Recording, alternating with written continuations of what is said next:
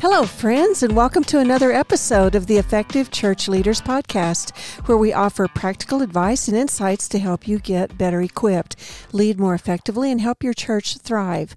I'm your host, Becky Holton, and I'm joined by my co-host, Kerry Holton. Hi, babe. Hi, hon. How you doing? I'm doing well. Well, good. What are we talking about today? Okay. Well, in this episode, we want to talk about how to improve your church's live stream worship assemblies. We've seen a lot of those in the past. It's been 5 or 6 months. Get out. Do you realize we're starting our 7th month of pandemic-ishness? Oh, my. We've seen a lot of these live stream worship services in the last 5 or 6 months, haven't we? In fact, we've seen a lot of pre-recorded worship assemblies too. Yeah, we have. And some of those were well done, and some of those were not so well done, in my opinion. Yes, I would have to agree. Well, in this podcast, we thought it would be helpful to church leaders to discuss what makes for a well-done live stream worship assembly. And we have a drop the mic special guest to help us with this topic this week, right? We do. Recently, I had a conversation with someone who has a lot of experience in live stream and pre-recorded worship assemblies. He is familiar with what should go into a quality service. Yes. And what helps a church to put her best foot forward on Sundays. Yes, he has experience in that. He not only that, he has a lot of experience in full-time church ministry, too. Mm-hmm. He has served churches in Missouri and Arizona. And besides his wide experience in online worship and in full-time ministry, he's also a millennial. That's helpful. I think it is. It's very helpful. Yeah. I believe that perspective is extremely helpful and valuable at a time like this. And on top of all of these credentials, drum roll, he happens to be the Chief Technological Officer of Connect 3 Ministries. Wow, we should get him something to put on his desk. Yeah. And that is so right. And he is an important part of our team. Yes, he is. And he's an important part of our family. We rely on that poor thing for all kinds of audio and video related and internet related and anything you plug in related. Yes. He also happens to be our son-in-law. He happens to be our son-in-law. Just happens to be. That's true. Well, today we want to offer part 1 of my conversation with Bryce Kidwell on how to improve your live stream worship assembly. Let's go. I'm Let's excited. Bryce, today I would like for us to talk about live stream worship services. But before we do, That's one of my favorite topics right now. Oh, okay. I'm glad to hear it. I knew we could count on you to comment on this subject. Before we do, though, I'd like to start in a very general way and just ask you again how important you think it is for churches to have an online digital presence. Because, I still imagine there are some church leaders out there who are wondering, well, we're just going to go back to the way things were. We didn't have an online presence earlier, so I don't know why we need one now. How would you respond to those church leaders, for example? Right. So I think, one of the things where we probably need to start is just a pretty general acknowledgement for all of these churches who were able to make the switch and jump on board and do some of these online things.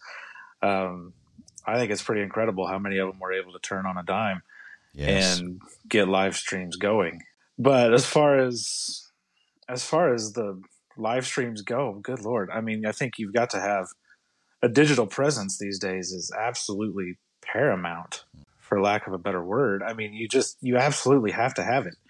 And it's amazing to think right now in the digital age that we live in, how many churches don't have any type of digital presence at all. Right. It is startling.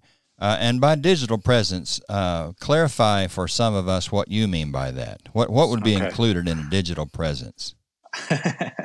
All right. Well, I think people just need to be able to find you online. Mm-hmm. We talked about it, I think, the last time I was on the podcast. We were talking about websites and things.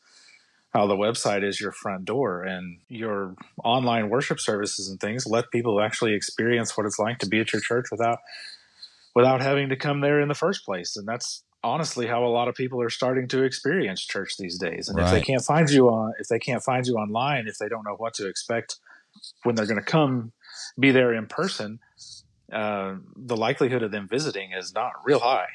Yes.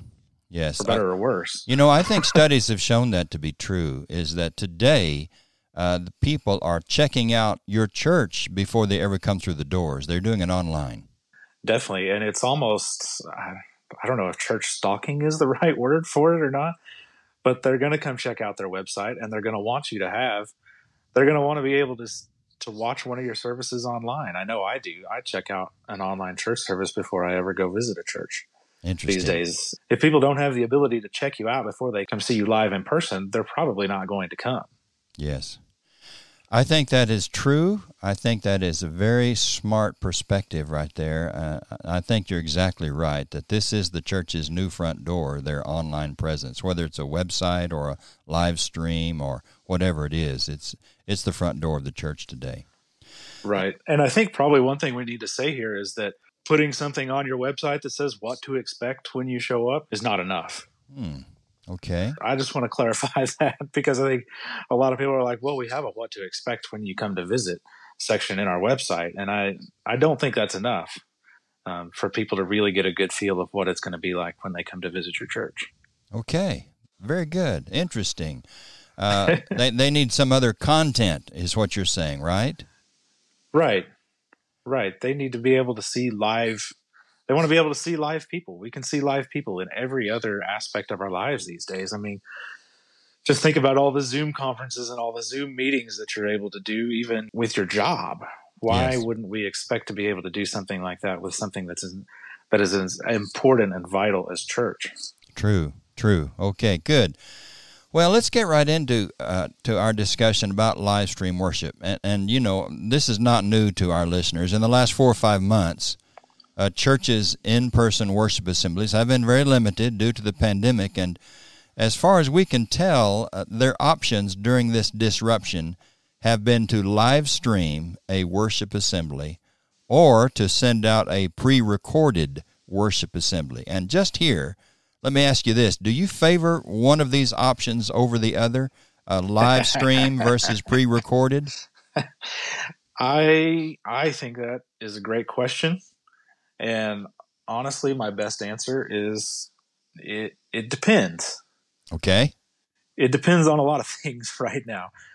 Susanna and I were talking about this particular question last night. And with the chaos of the world that's around us, from the coronavirus and the lockdowns to the riots and things that are going on, like, that feels really chaotic. And when it comes to my worship service, I think I want to see something that's well done, well planned, and well executed.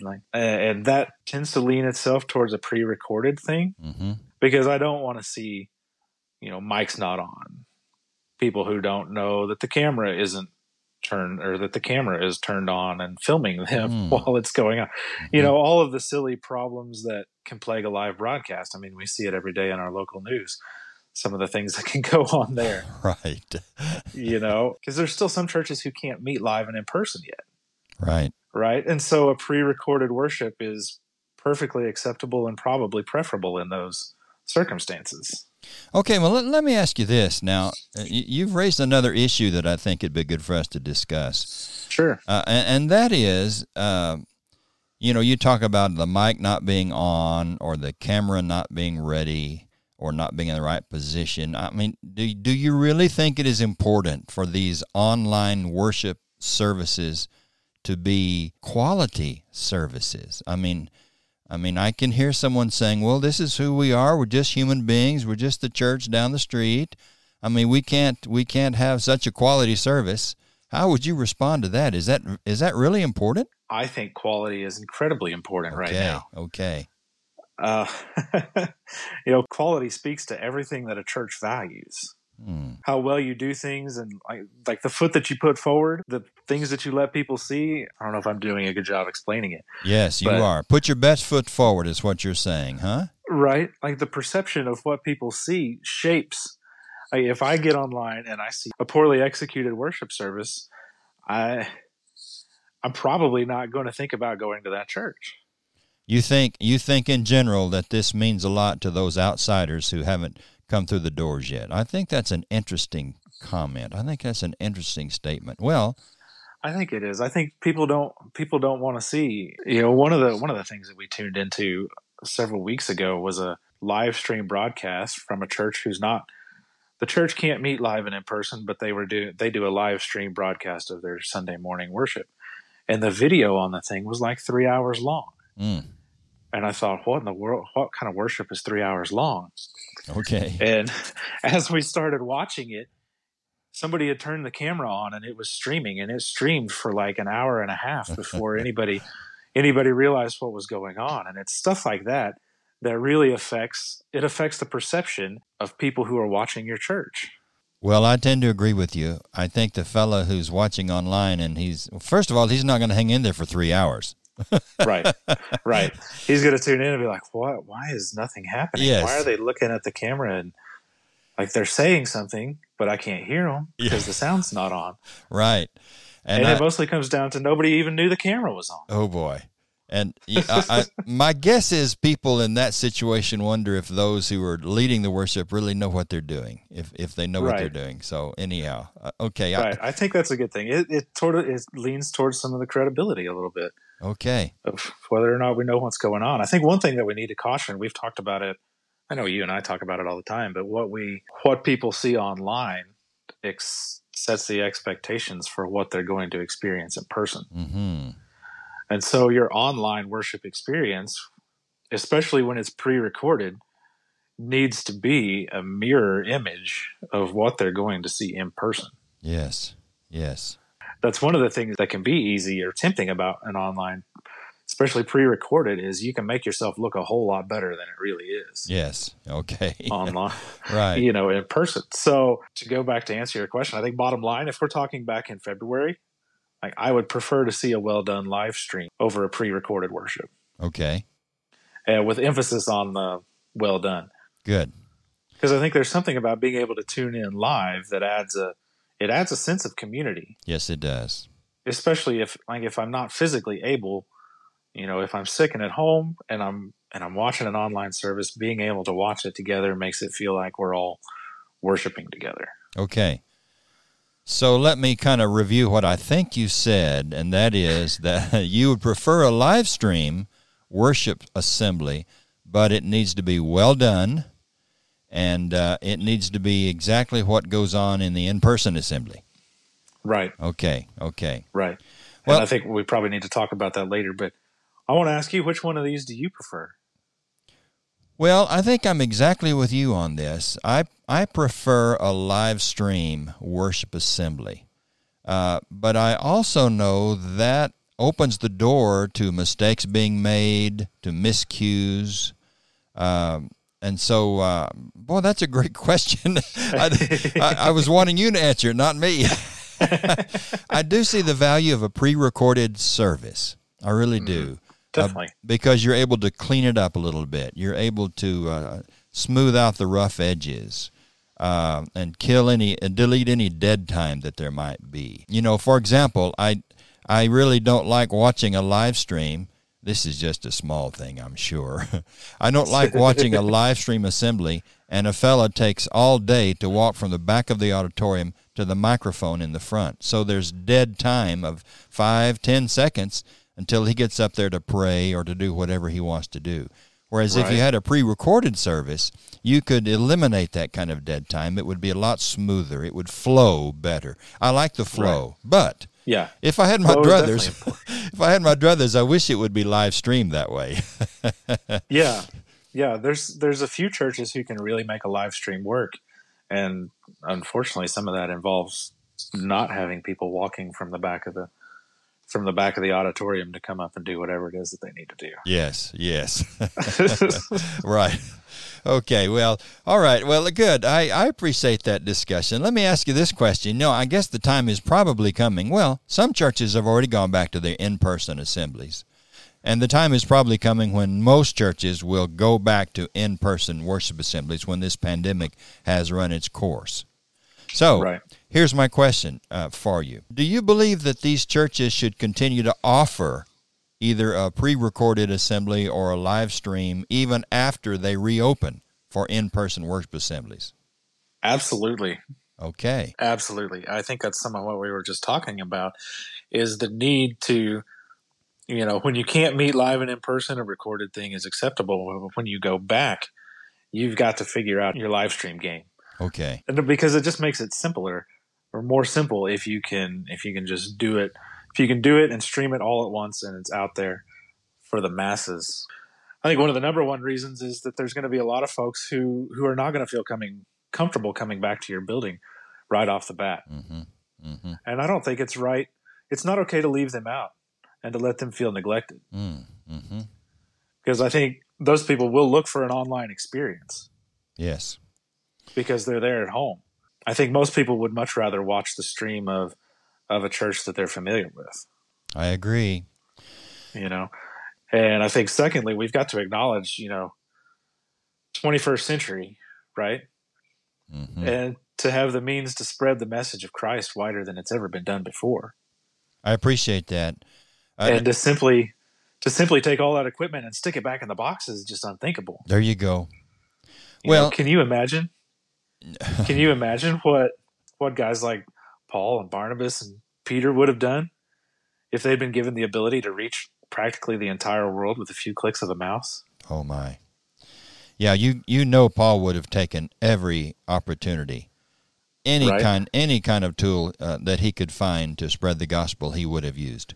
And one thing I like about what you're saying here is that a live stream not only shows concern for those in our body who cannot come to the in-person assembly for one reason or another, but it also shows that this church understands that their mission is to reach outsiders, and that the front door is no longer the actual front doors on the church building. It's now their online presence. And so I like that perspective, is that continuing these online live stream services is an acknowledgement that we're trying to reach outsiders with the gospel as well as take care of our own body. Yeah, definitely. I think it at least should be. Yes. I don't know that we always take that approach to a live stream. I think sometimes the approach we take to it is, well, this is just for our people who are shut in at home or whatever. Mm-hmm. But I mean, we're talking about, just a global reach with this, and it's for less than the price of an airline ticket to cool. go on your your short-term mission trip to wherever. You can absolutely reach the world. I love that perspective. Thank you for bringing that out.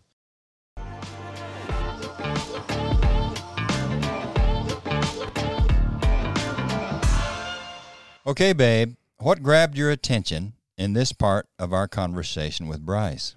Well, a lot of things. I really liked your discussion about the need for churches to put their best foot forward, to make their online worship services the best they can be. And I guess the reason I like this is because I think we really need to remember that we are doing church for those inside the body of Christ, so it does need to be the best it can be. But we're also doing this for those outside who may not yet know Jesus. So we really want quality live stream worship assemblies for our own people for sure. But I don't believe we will reach many outside the church if our online assemblies are not quality either. It's just going to be a big old turnoff. Well, it won't surprise you to know that I agree completely with what you said. Yeah, we're in agreement on this for sure. I think Bryce shared many good thoughts with us. And I agree. You highlighted one, that we need to focus on a quality worship service, not only for our own people, but for those outside. Well, I am very eager to hear the rest of your conversation with Bryce. Join us next time, friends, when we will hear part 2 of this conversation of the Effective Church Leaders podcast, where we offer practical advice and insights to help you get better equipped, lead more effectively, and help your church thrive. Until next time, God bless you.